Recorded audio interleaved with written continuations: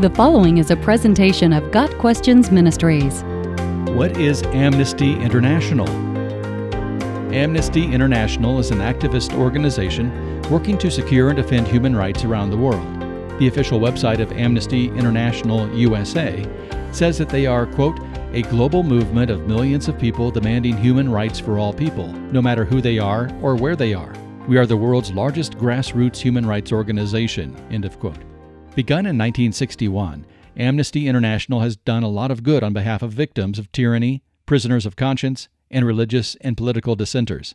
For example, in 1963, Amnesty International led a successful campaign to help free Ukrainian Archbishop Yosef Slipyy from a Soviet prison in Siberia. Through the years, Amnesty International has become more politically and socially liberal and currently supports many movements that run against God's Word.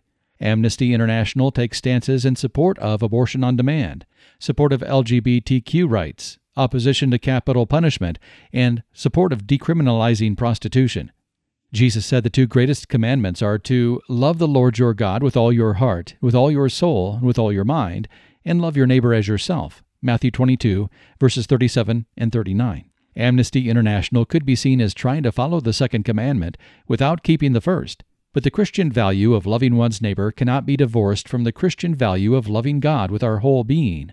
As Jesus said, the second commandment is exactly like the first. Verse 39. The world's love, detached as it is from a universal morality based on the character of God, leads to the elevation of immorality, and vice becomes a virtue. Insofar as Amnesty International focuses on helping those who are being abused and exploited, it is doing a good work. Political prisoners of dictatorial regimes, victims of human trafficking, and those suffering for religious dissent in communist or Islamic countries, for example, need support and aid. However, Amnesty International's open support of homosexuality, abortion, and prostitution makes supporting the organization difficult, if not impossible, for the believer in Christ. Got Questions Ministries seeks to glorify the Lord Jesus Christ by providing biblical answers to today's questions. Online at gotquestions.org.